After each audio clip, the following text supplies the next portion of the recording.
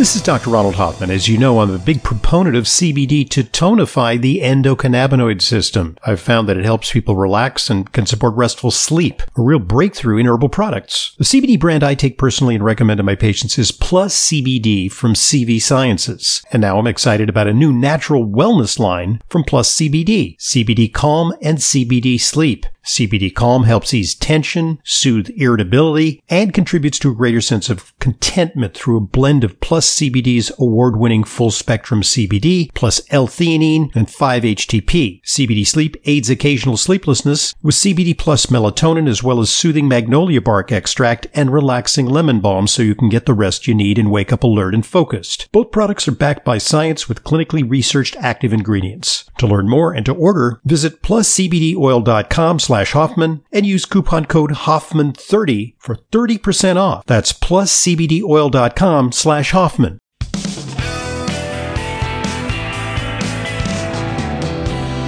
Welcome back to today's Intelligent Medicine Podcast. It's our weekly Q&A with Leyla, and we're going to continue with questions. What you got on tap? Oh, we've got from Colleen. Hello, Dr. Hoffman and Leyla. I'm a 50-year-old female with type 1 diabetes for 39 years. Okay. Yeah. Doing pretty good then. Yeah. For many years, my lab work has shown that I have chronic neutropenia. Mm-hmm.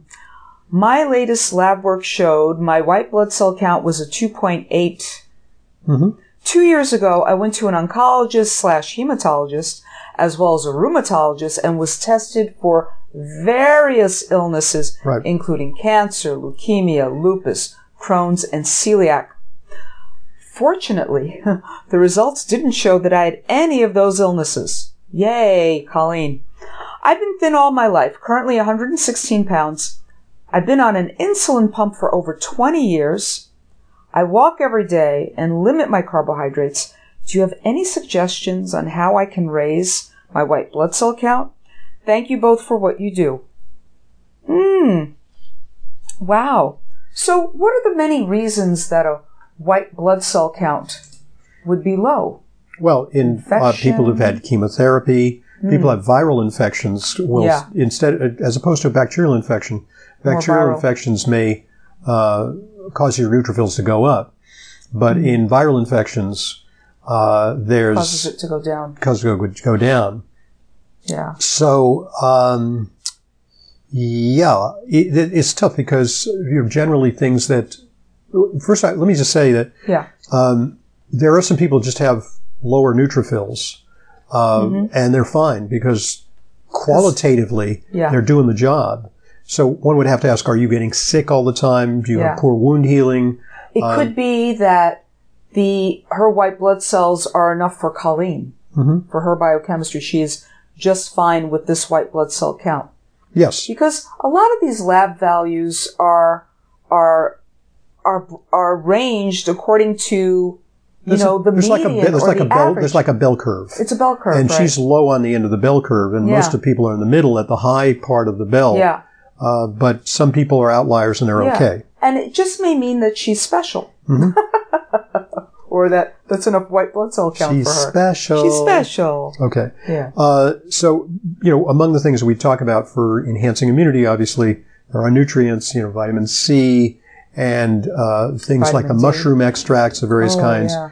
But I don't know if they specifically target neutrophils. They may help like natural killer cells, which are a form of lymphocytes. Yeah. These are therapies that we give to people after chemo, for example, to restore immunity. How about astragalus? Astragalus is among them things.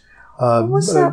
Various mushrooms, cordyceps. AHCC, cordyceps, Coriolis recently scored high in enhancing immunity. Reishi. But I have it, I just, for the heck of it, I pulled up an article in Nature, which is the world's most prominent scientific journal. Yeah. And they have a section of Nature for immunology. There's a very interesting article here. Vitamin B3, a neutrophil supplement. Niacin, B3. Niacin or nicotinamide. Yeah. Because we don't want the flushing with niacin. But it's interesting. They say it has something to do with NAD. So it would suggest that you could take nicotinamide or alternatively nicotinamide riboside as a way of enhancing. Because so their conclusion. This is a 2009 article, and I haven't seen much since. So, although it has not yet been tested in individuals with congenital neutropenia, by the way, it's a congenital neutropenia. It means that's just the way you are. That's just the way you are. Yeah. Vitamin B3 could prove to be an inexpensive and safe treatment option for this disease. So, because it has something, the myeloid differentiation to make neutrophils has something to do with an NAD sirtuin-1 dependent pathway. So, how do you enhance that? Vitamin B3. Or especially nicotinamide riboside, which is really good at doing that. So I might, say, try that. Mm-hmm. And, if it goes up a little bit, fine. If it just keeps going down, down, down, you've got a problem. Mm. But, it's also, we don't know anything about this person, what this person's race is, because there is such a thing as racial neutropenia. True. Generally, African Americans have lower neutrophil counts, and that's okay. Mm-hmm. That's just the way they are. But there is congenital neutropenia. She also has an autoimmune disease, so I wonder if there's not an association with the diabetes. Right. And she was diagnosed with that at 11 years of age. Right. So sometimes those people also concurrently have celiac disease, so we got to make sure she doesn't have celiac. She doesn't have celiac. She doesn't have Crohn's. Okay. No cancer, no leukemia, no lupus, all of that. But, the gold standard for celiac is that small intestine biopsy. Mm-hmm. More than anything, instead of just the blood panel. Although a lot of integrative physicians would rely on anti-transglutaminase antibodies, anti-endomysial antibodies, and kind of go with that. Right. If those are positive. A less invasive way of diagnosing. Yes. And it's also possible that by the time you actually have the physical evidence of celiac, that you've had it for a while. So the biopsy is the so-called gold standard, but it may be using that as the way to determine whether one has celiac disease, maybe too little too late. You can see traces of it earlier on. Okay. So this is a good point at which to pause and allow one of our sponsors this opportunity to share a bottle message with you. So here goes. Do you suffer from numbness, tingling, burning, or pain in your feet and legs? It could be caused by something as simple and common as a B1 deficiency. This is Dr. Ronald Hoffman with a solution for low B1. Zobria. Zobria is a safe, effective, and clinically proven nutritional supplement containing a high-potency bioactive form of vitamin B1, which has been shown to reverse symptoms caused by low B1 with no side effects. Low B1 causes your nerve cells to stop functioning properly, resulting in numbness, tingling, burning, and pain in the feet and legs. It may also contribute to forgetfulness, loss of mental focus, fatigue, and loss of appetite. Restoring proper B1 levels has been shown to improve the functioning of these nerve cells. You can get Zobria risk-free by going to zobria.com. That's zobria.com and get 20% off with coupon code Hoffman at checkout. You'll also receive free shipping on all of your store orders. That's zobria.com. Vitamin B1 perfected. Something that I want to interject here. This article came down the pike. Does zinc really help treat colds? There's a lot of, there was that thing with this, you stuck up the nose, that was like, what was it called, that zinc thing that you stuck up your nose? Like, it was a zinc, it came on like a Q-tip and you put it up your nose. No, I've never heard of such I forget what the product was called, but they had to take it off the market because what they found is that zinc, when applied to the nose, it gets into the olfactory nerve and it can travel to the brain. And excess zinc in the brain can be not good. Oh. So, but they're still offering, various types of nasal zinc and oral zinc for colds. And is it a placebo? Does it make a difference? Okay. So they did a study, a new study, published in the BMJ, formerly known as the British Medical Journal. And they looked at 17 English and Chinese databases to come up with a meta-analysis of 28 randomized control trials. In other words, it's a study of studies. Yeah. Because when you have, this is how they decide issues where there's sometimes a study that shows, yeah, it's good, and sometimes the study is not good. So they try to say, let's find the best quality studies. Yeah. Because some studies are just like poor quality studies, poorly designed. There's no placebo. Or, there's not enough people. Yes. Or there's some study maybe commissioned by a company that makes zinc, and they're not good quality studies. So they finally boiled it down to 28 randomized controlled trials. Randomized controlled trial is you have a treatment group and you have a placebo group, and you randomize them. You match them for characteristics. So you don't have one group where there's more older individuals, the other group more younger individuals, blah, blah, blah. Yeah. So that ended up including 5,446 adults who'd received zinc in a variety of formulations and routes, including nasal spray, but also oral and sublingual forms. And what they found is that oral or intranasal zinc prevented 5 respiratory tract infections per 100 person months. Wow. So that's a little bit helpful. They boiled it down to what's called an NNT, numbers needed to treat. Yes. So another 20 people would have to take the zinc to prevent 1 respiratory tract infection. But still, there was a 32% lower relative risk of developing. That's not bad. That's not bad. It's a little helpful. As opposed to having to treat 1,000 people for one person not to have a heart attack when put on a statin for primary prevention or something. I just pulled those numbers out. No, you're right, because the number needed to treat for a statin drug might be 50 or 100. Yeah. You'd have to have 100 people taking it to prevent 1 heart attack. Yeah. And it's not as invasive as taking a statin.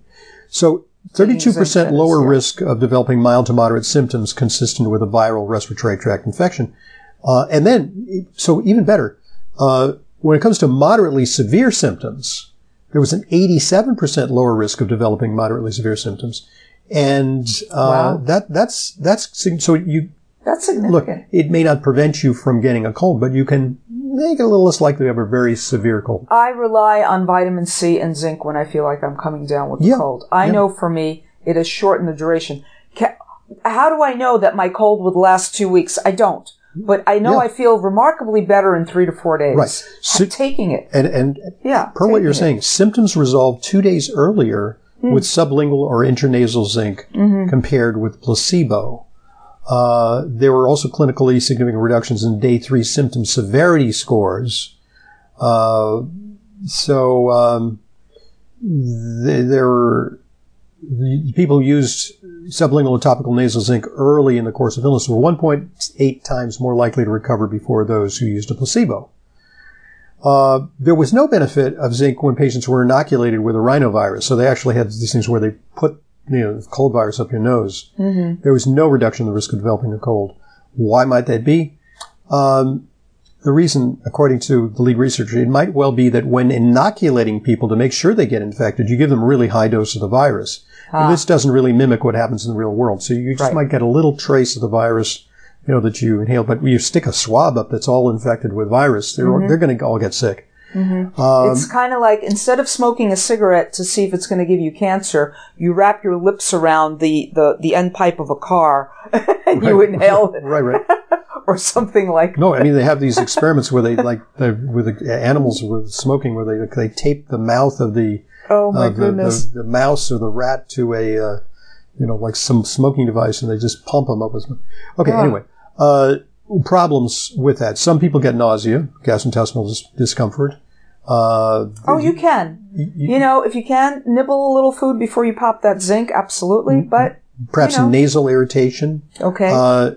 There is a risk in some cases for temporary permanent loss of smell associated with the use of nasal gels or spray containing zinc.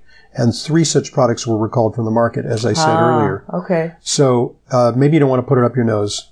But then hypothetically, it could go to the brain. And zinc, and too much zinc can be bad for the brain. So they also have shown that zinc can be effective for children with diarrhea, but that's mostly in the third world where there's zinc deficiency. Yes. So, no, there's no question. And, Dr. Anand Prasad is the, he's like kind of the godfather of zinc. He's responsible. He's in his 80s and perhaps in his 90s. And he did a lot of the early research on the immune benefits of zinc. And he knows everything about zinc. Practically wrote the textbook. In fact, he wrote several textbooks.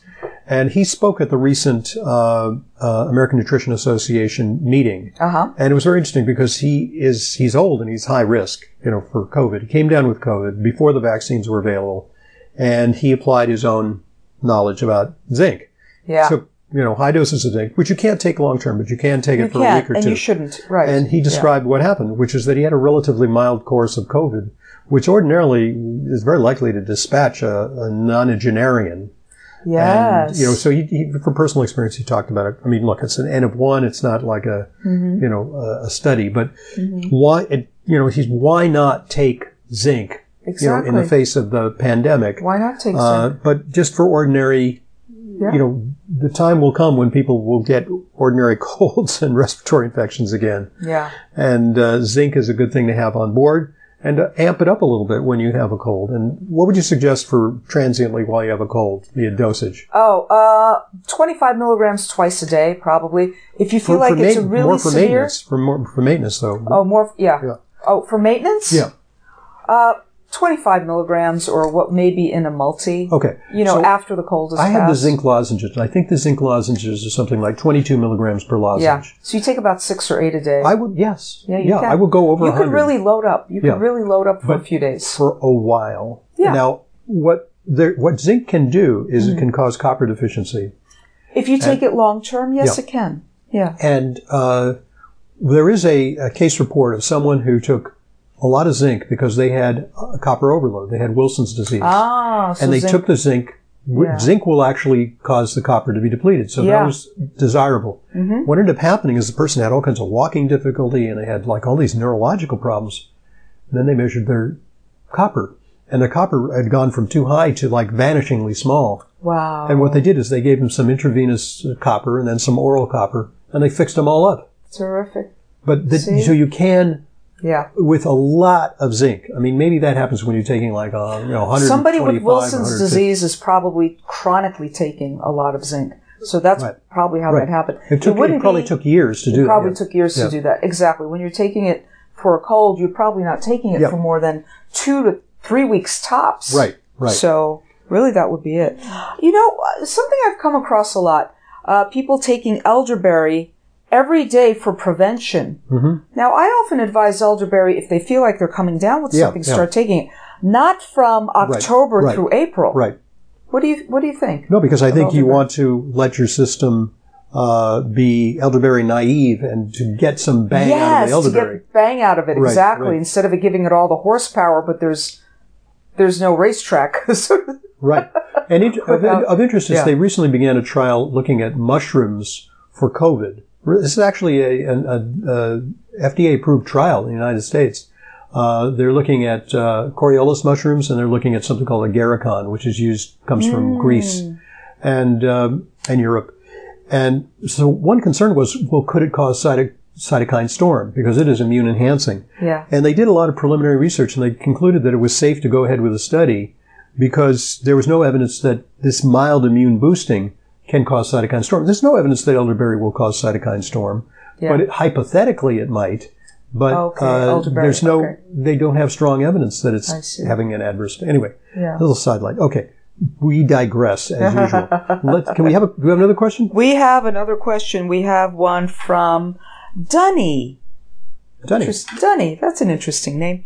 Love your podcasts. There are tons of recommendations regarding how much water to drink per day. Oh. You interviewed a woman on your podcast who wrote a book I thought was called Thirst, but it doesn't seem to exist. Dunny, that book is called Quench, and it's by Dr. Dana Cohen. Right.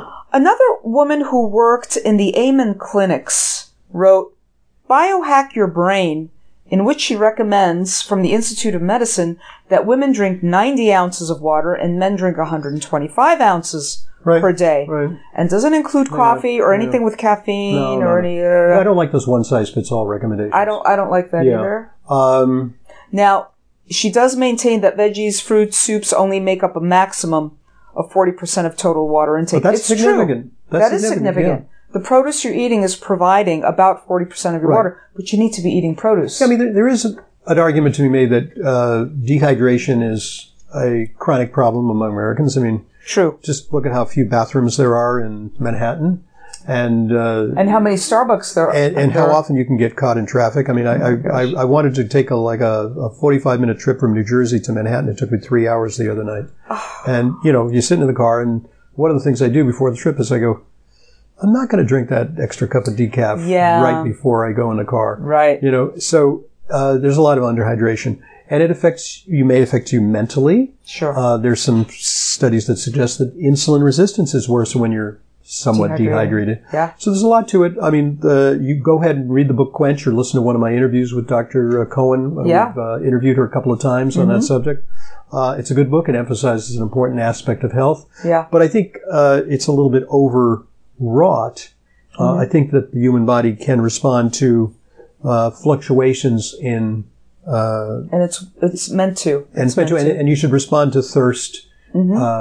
Thirst. You should always pay attention to thirst. Right. Always. One of the arguments is that by the time you're thirsty, you're already significantly dehydrated. Yeah. But, so preempt it by drinking. But, the other problem that I see is the people who almost have a nervous tic.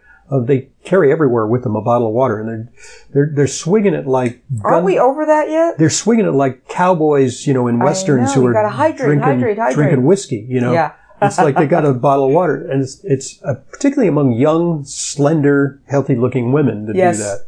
And they drink instead of eat, maybe. I don't know. Maybe, yes. Don't know. Yeah. And when you can actually feel weak and dizzy from too much water. You can. Over-intoxication, water intoxication. You get sodium hyponatremia. We saw that patient together. The person we did. She's, I looked at her blood test. I said, well, your sodium is extremely low. What's the deal? You consume salt? She said, oh no, my mother has hypertension, and she instructed me from the time I was a little girl. No salt for you. No salt. Look at the labels. Don't put any salt in food. I said, honey, you need some salt. It's an electrolyte. You need some salt. It's an electrolyte, absolutely. Because her blood pressure was low. And among her symptoms, she felt sort of weak, washed out, tired. So I said, your sodium is 132 or something. Yeah, you need the salt shaker. Yeah. A little bit. So absolutely. she hasn't circled back with us yet, but I'll bet she feels a little better with that. You want good quality salt. That's like a no-brainer. It's not like... Yeah, but some people have been scared away from salt. Yeah. The USDA recommendations about not more than a high sodium diet. Look in your sliced bread. There's more sodium there than what you're shaking onto your dinner plate. Plus, she had a water bottle with her. She was of that type who's overdoing water. Yeah. Now, the rule on water that I tell people, because I get asked this question all the time, how much water should I drink? Take your weight, cut it in half, call it ounces. Okay. Drink about that. Now, do I say that to a 300-pound person? Wait. No. Wait. So cut it in ounces?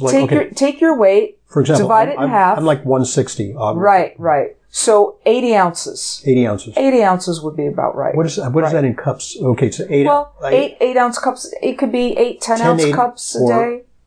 Or something like that. 8-ounce cups a day. Yeah. For me. Yeah. Or 16 ounces is more the serving size. So that's like... Right. 6 or 7. Yeah. 8 ounces is actually the serving size, but a lot. People are drinking much more. One of the things that they say is coffee doesn't count because it's dehydrating.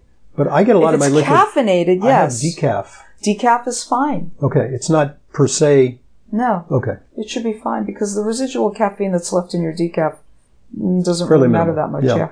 Okay. And again, the produce we eat, we're getting up as much as 40%. If you're a good vegetable eater, good fruit eater, and we're getting that good the point that Dr. Cohen makes is that you want to eat your water. Yes. And that gels and colloids in fruits and vegetables hold a lot of liquid and deliver it perhaps in a form that's more bioavailable, something like that. Exactly. You want that hydration from that good crispy cucumber. Right. That gel water that will be there, Bottom line, I think it's important, but I wouldn't fetishize it. No. That it's like some people are very obsessed about that I get my requisite water today. Exactly. But it shouldn't be out of it shouldn't be out of your plastic bottle. And another indicator is, the color of your pee.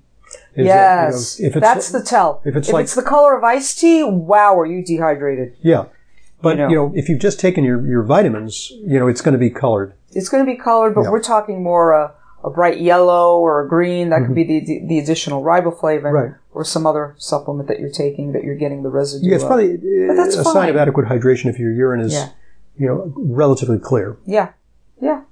clear, very light, very dark, the color of iced tea, the color of a cup of tea. That's too dark. If it looks like Guinness Stout, it's no good. But that could be something else altogether. That could be something else. That could be hemolysis or exactly. That could, right? Which happens after intense exercise, or it happens if you have like a liver problem, like a gallstone or hepatitis, then you get dark urine. Yeah. All right. Well, let's not get into a sidetrack on urine. That's a whole different subject. Want to remind you to email your questions to radioprogram@aol.com. That's radioprogram@aol.com. All right. We appreciate them. Yeah, we're depending on you for a full mailbag next week so we can have grist for the mill for next week's discussion. Until then, have yourselves a great week. I'm Dr. Ronald Hoffman. Thank you, Leyla. Thanks, Dr. Hoffman. This is the Intelligent Medicine Podcast. This is Leyla Mudin, RD. I see patients regularly, along with Dr. Hoffman. If you require a nutrition consult with me but live out of town, there's no need to travel to New York City. I have telephone consultations with clients from all over the country. Please visit drhoffman.com for more information. And to set up an appointment, call 212-779-1744. That's 212-779-1744. I look forward to being a collaborator in your healthcare.